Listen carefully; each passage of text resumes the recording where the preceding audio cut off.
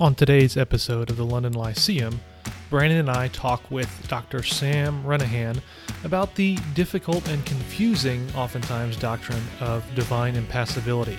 So originally we recorded this episode as a complimentary episode to our discussion on Baptist covenant theology and had planned on releasing it after that.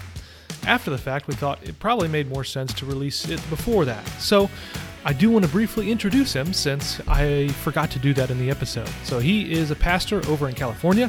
He has done a ton of research and writing on Baptist covenant theology and the doctrine of divine impassibility, along with some others. So he has some books on that, which we mentioned.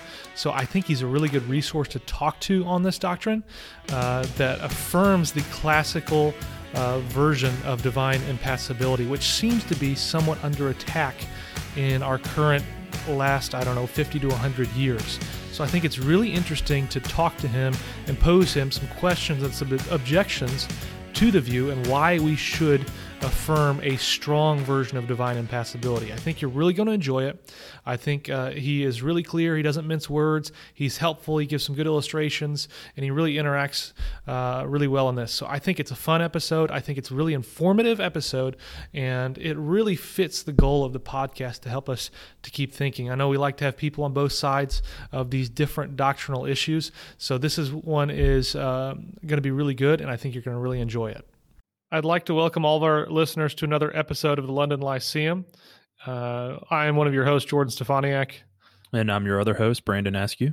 And today we are excited to talk with Dr. Sam Renihan again on the topic of divine impassibility. So we've been able to talk to him about covenant theology on a previous episode. And one thing I really was interested in asking him was just thinking through divine impassibility. It seems like this is a doctrine that's kind of confused, and I'm not really sure people understand what it's supposed to be saying. And I know he has a nice short little primer on it, so I thought, why not pick his brain a little bit on this topic to help us to think clearly about what exactly does it mean, what does it entail, what might pastoral implications be for it? Why would someone accept it? So I just want to ask him a couple questions. So I'll kick it off and just say, for those who don't know what divine impassibility is, do you have a good definition of what that is? Divine impassibility. Oh, thanks for having me on the show. Divine impassibility is the teaching that God is not and cannot be acted upon by anything, whether outside of himself or within himself. So God is not acted upon, nothing acts upon him, and he cannot be acted upon by anything. And what that's saying is that for a variety of reasons, because God is perfect and pure and simple being, there's no agent that could ever act on God, could ever exert a force on God at all. And if nothing can exert a force on God, then nothing can change God. And so impassible, the term comes from Latin and Greek, and we can still see it in English, the Latin and Greek words for to suffer or to undergo, in Latin, pati.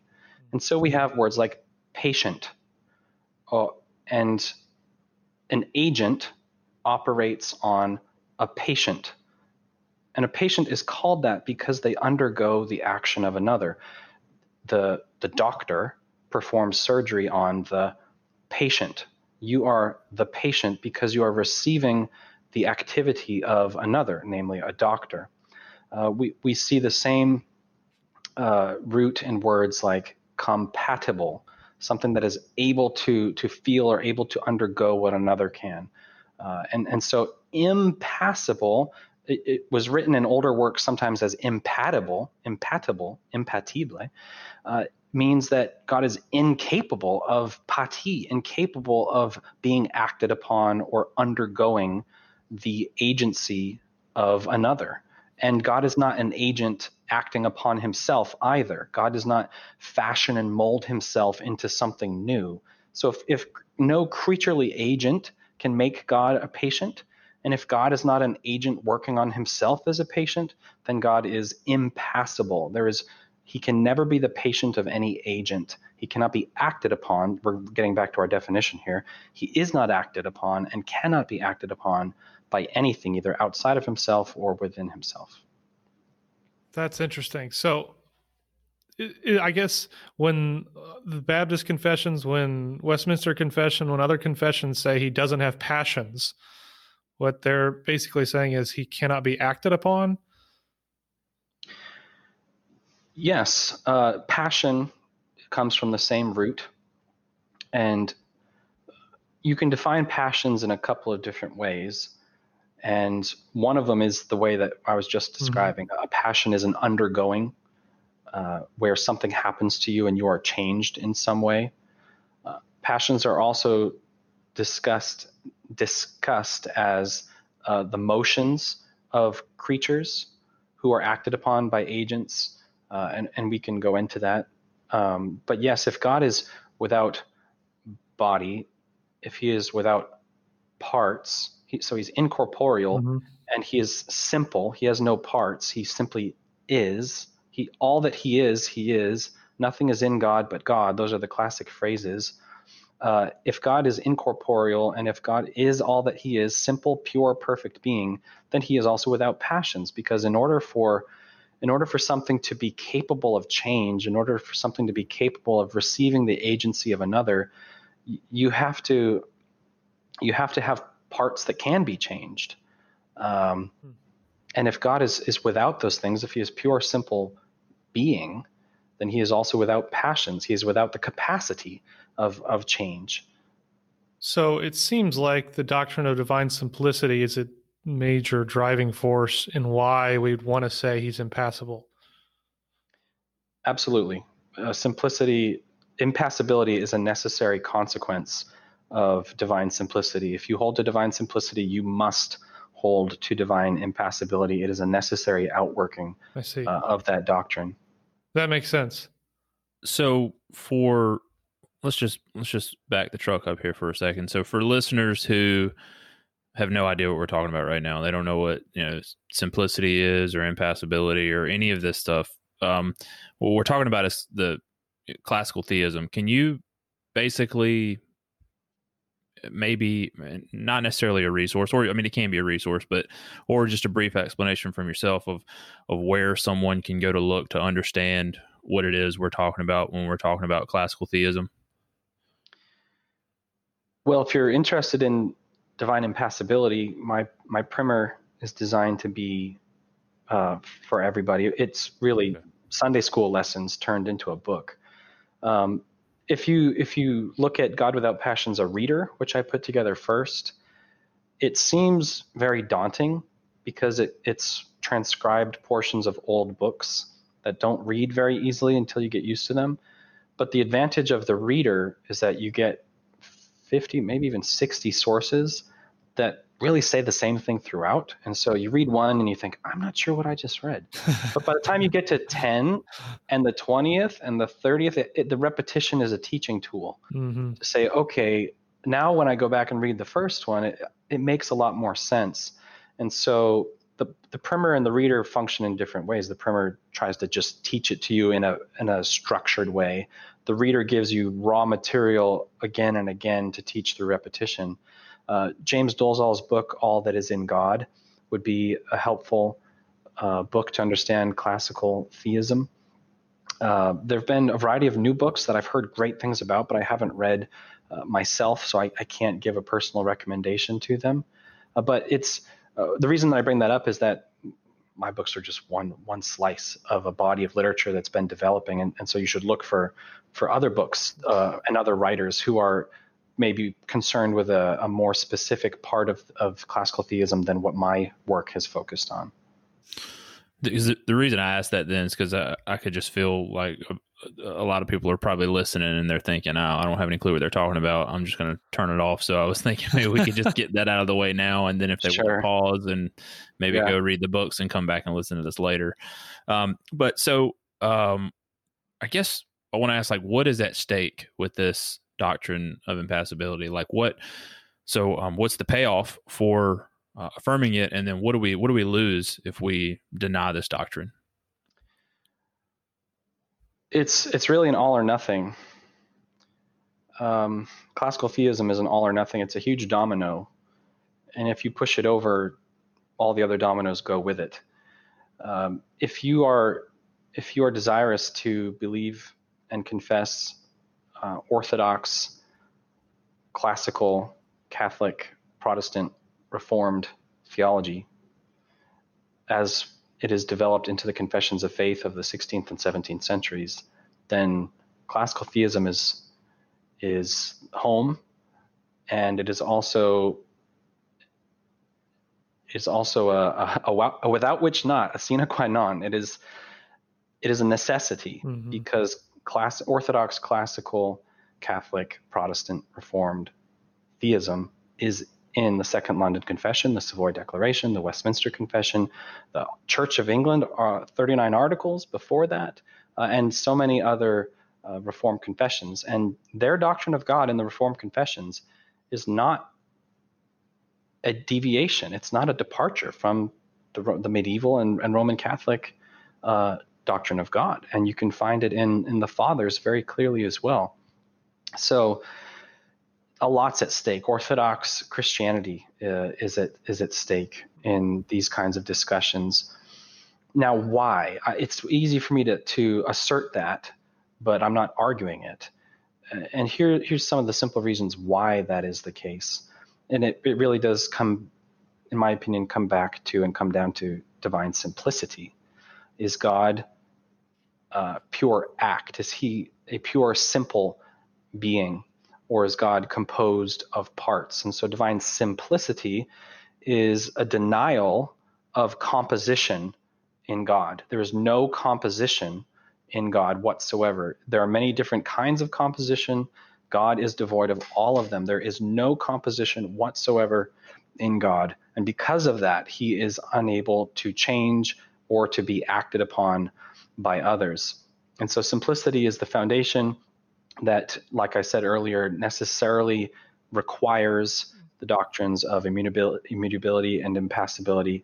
It also stands behind God's agency in the doctrine of the decree and providence, in terms of God as the first cause and all other things being second causes. There's one first cause, and that is the case because only God can create and has the power to give us stable agency in creation.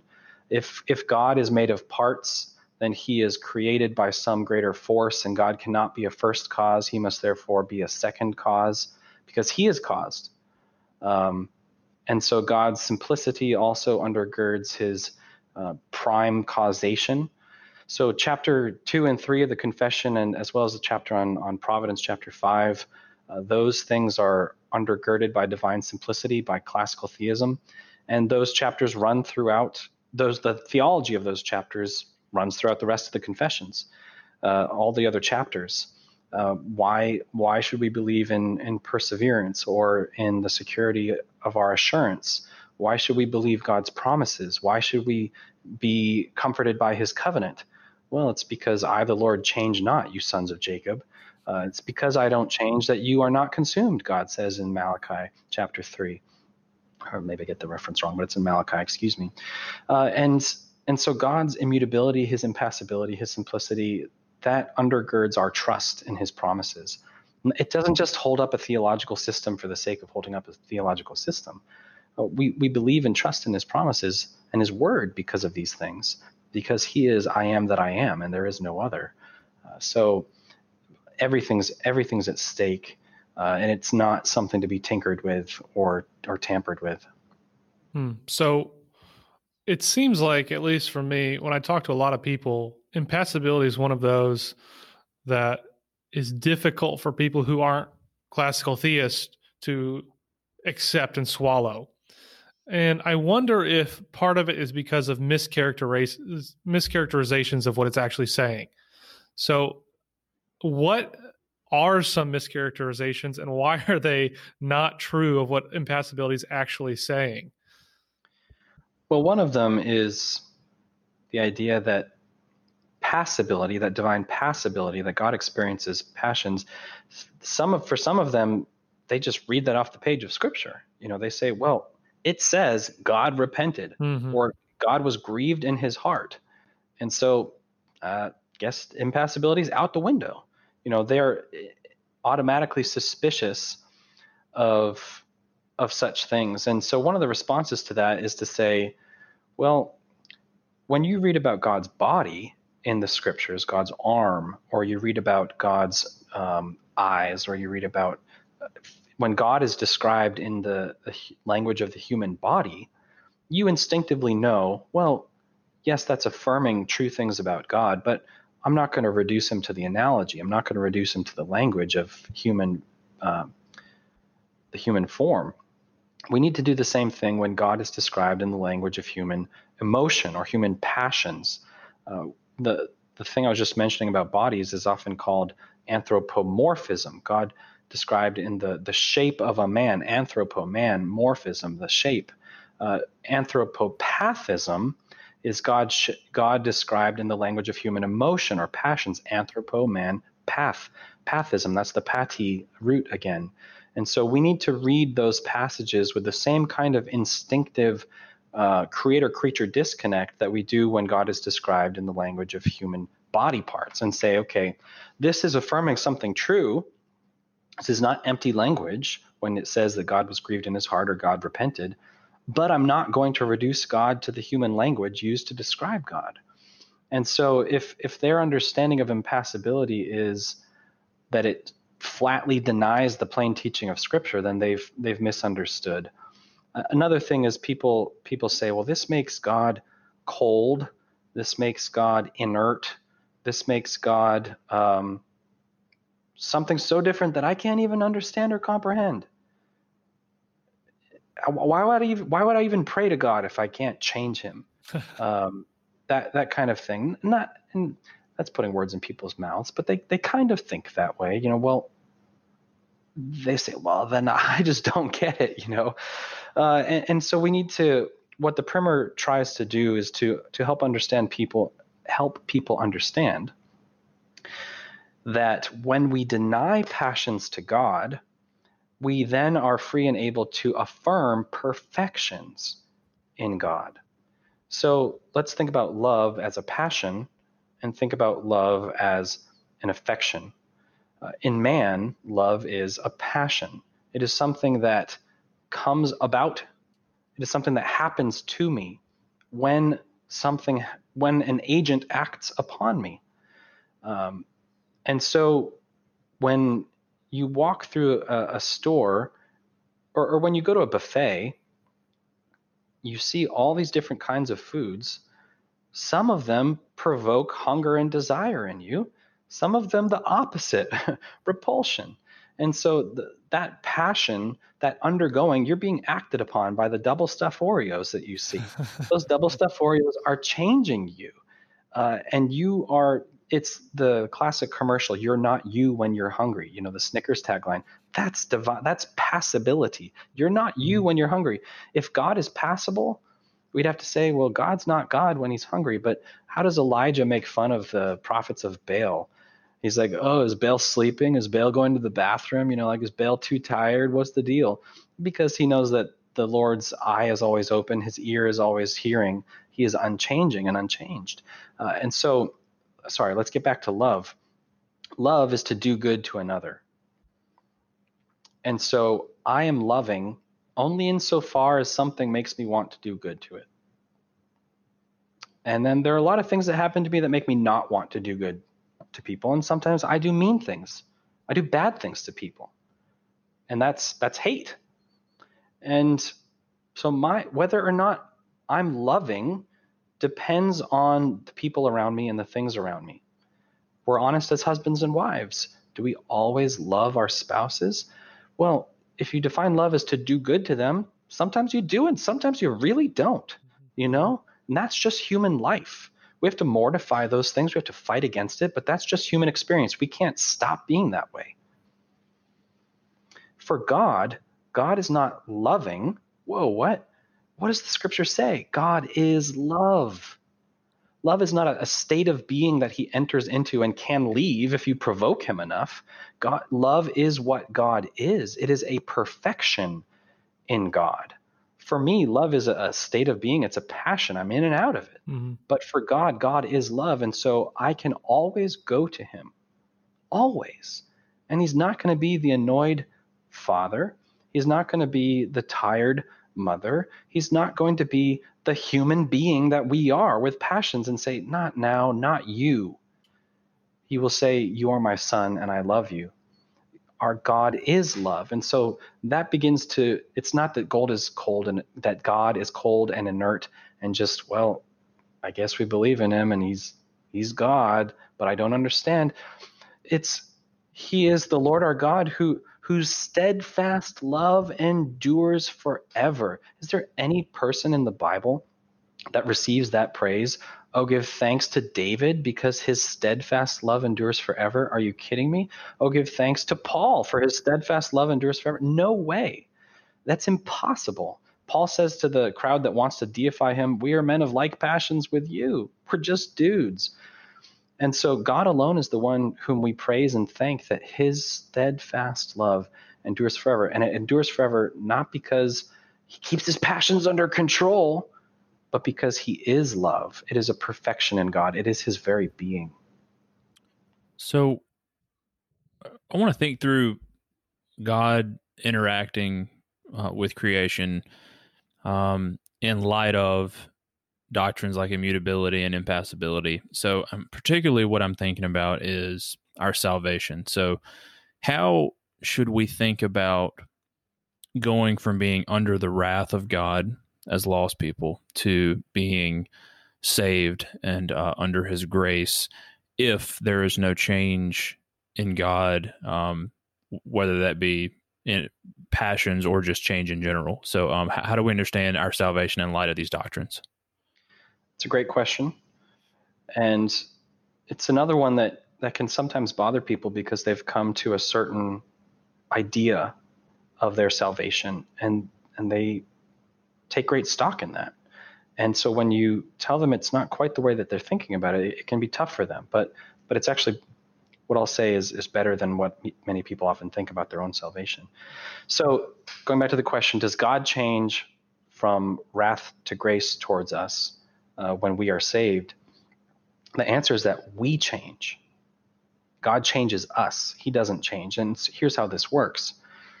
Part of it comes down to definitions and how you define your terms. In fact, it really comes down to that. God is just. He's perfectly just. And so when a wicked sinner, yeah, I guess that's unnecessary. When a sinner, that's redundant. When a sinner approaches God's perfect justice, God's justice condemns that sinner. God's justice can do nothing else but condemn that sinner. It would be unjust for him to say, well, you're not a sinner. They are. And we call that wrath. God's perfect justice condemns the sinner and will not relent, will not ever give up that sentence. You can't pay off God to treat you as not a sinner when in fact you actually are. He is perfectly just and you can't change that. You are under wrath because his justice condemns you.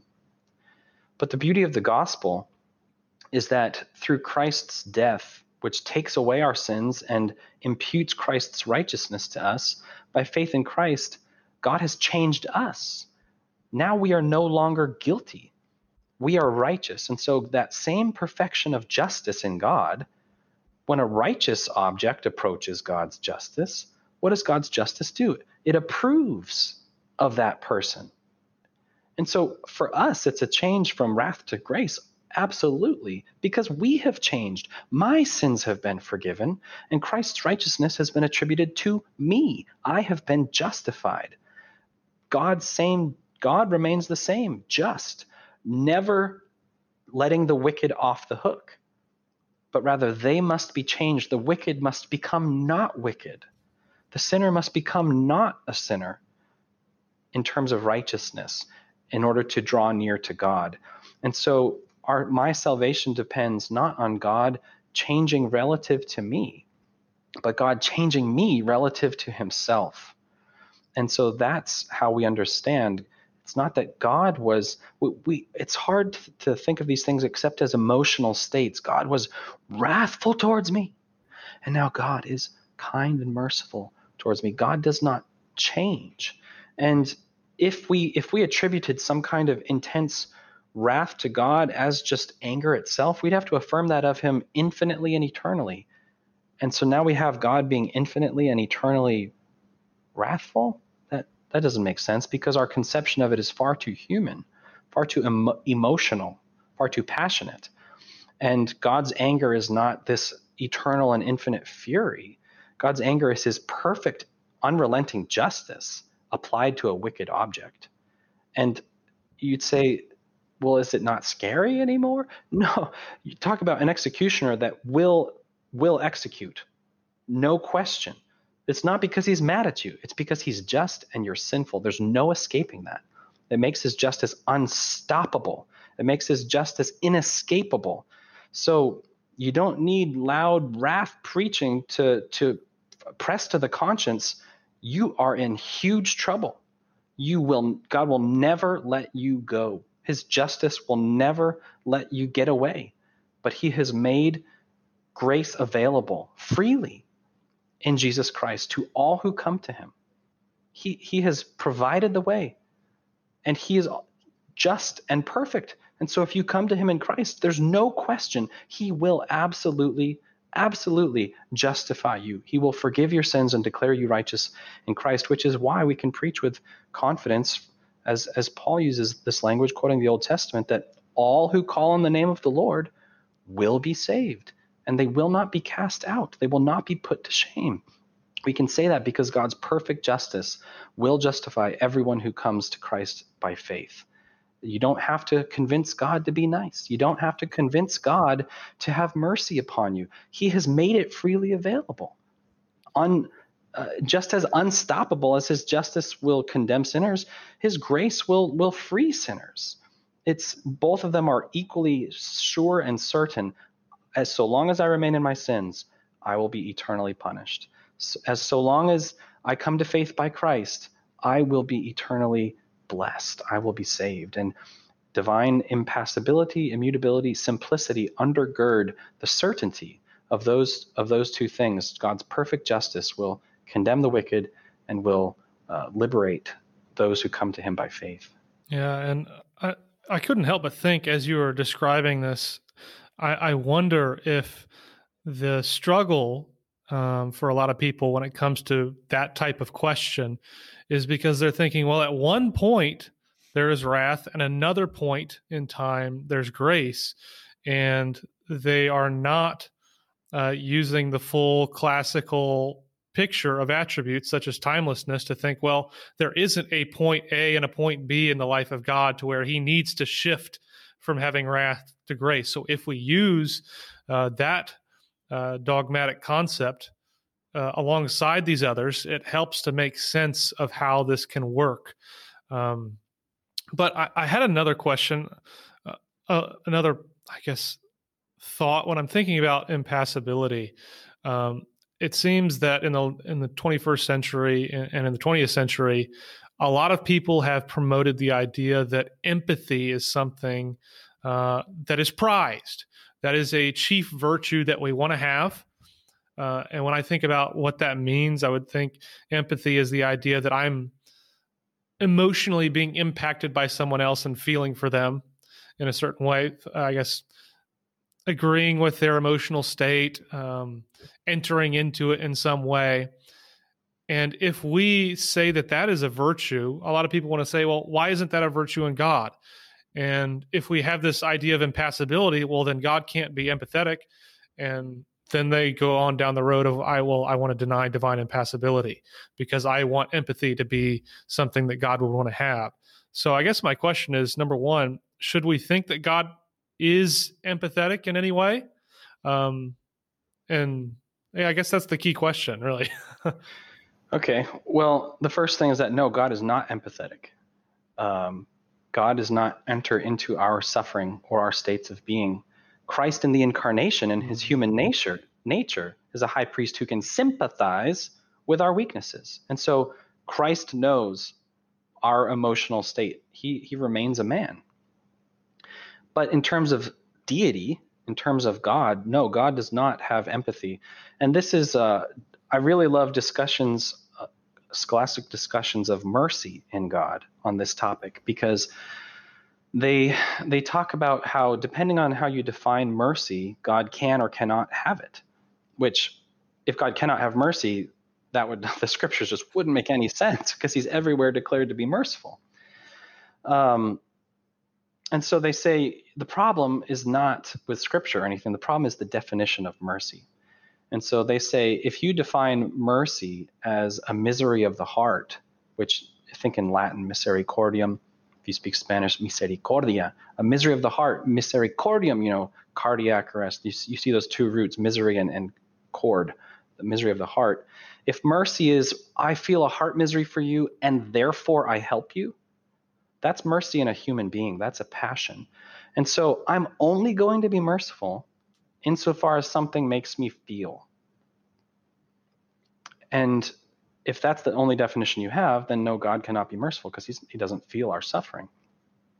But then the writers go on to say, but it is better that mercy in God is a perfection and does not depend on entering into our suffering. So they say the true definition of mercy is to help the helpless.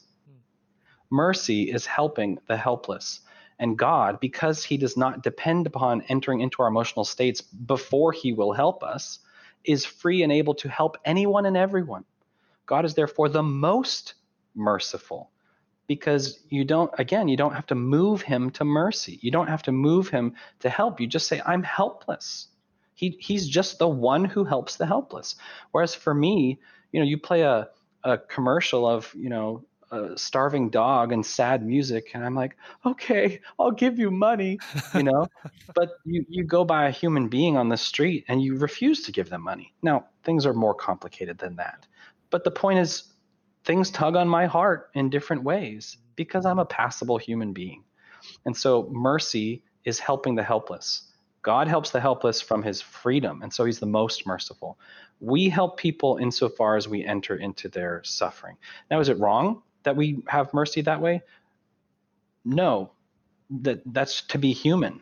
But we ought to be merciful to everyone, not just those people that it's convenient to be merciful to or that move us to mercy. And the parable of the Good Samaritan, of course, is Jesus teaching us this. Who is your neighbor? And so empathy is not wrong to be moved by other creatures. Like, if you can stop being moved by other creatures, you're God. You are therefore impassible. You can't stop being passable. If I blow in your eye, you will blink. Yeah. If I yawn, other people will yawn. You can't stop that. To cease to be passable is to cease to be human.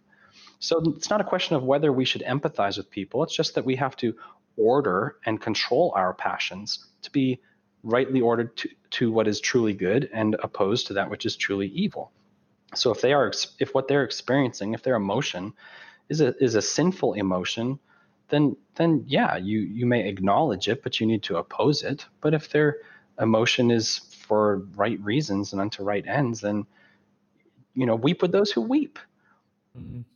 I'm not sure if that really intersects with the discussions of empathy that you've seen. I haven't personally read them, but taking it to the classical definitions of mercy, I think, is helpful. Yeah, so I think it is. I think that it exactly answers what I was asking. So now I want to ask, what are the pastoral benefits of this doctrine for the local church? Well, in a way, we've already gone over this. For one reason, the preaching of the gospel is heavily impacted by it. How do we preach the condemnation of sinners to the lost? It's not just the big guys really angry at you.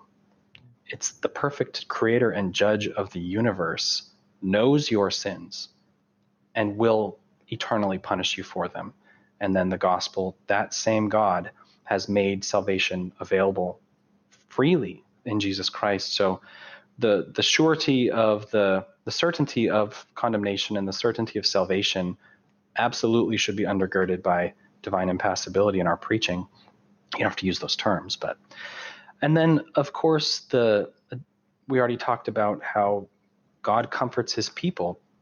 I, the Lord, change not, therefore you are not consumed. Or in Lamentations, the steadfast love of the Lord never ceases. Great is his faithfulness. His mercies are new every morning. I mean, Brandon, Jordan, are your mercies new every morning? No way. Not till you get your coffee and your breakfast, God's mercies are new every morning. So we can comfort the believer and exhort them to trust in God's promises because of the unchangeable and perfect God who has made those promises. And it makes his promises sweet. It makes them sure and certain. And it makes us, it shows that God is the ultimate good. And passions are to be directed toward the good. Mm-hmm. And so the more our people and ourselves see God as the ultimate good, the infinite good, the more our affections, our passions, our love, our joy, our hope will be drawn towards God himself. And so in all these ways, the doctrine of divine immutability and impassibility is a really wonderful foundation for our faith and a comfort for us at all times. Well, that's awesome and very helpful. Brandon, do you have anything else you wanted to ask? I don't. All right. And I know we've already gone over some good resources, so I won't belabor that point anymore. But Sam, we're very thankful that you took the time to talk with us about this topic as well. I think it's one that is growing in interest, at least among the circles that I see, and is one that has been, I guess, rigorously almost tried to be attacked over the last, 50 to 100 years anyway, or more. So this was great, and we encourage our listeners to check out the resources that we mentioned. Let us know your thoughts, give us your feedback, comments, questions, other positive interactions or negative interactions. If you don't like it, that's fine too. Anyway, thanks for listening to the episode. And if you have been listening, you've been listening to the only analytic Baptist confessional podcast that's out there.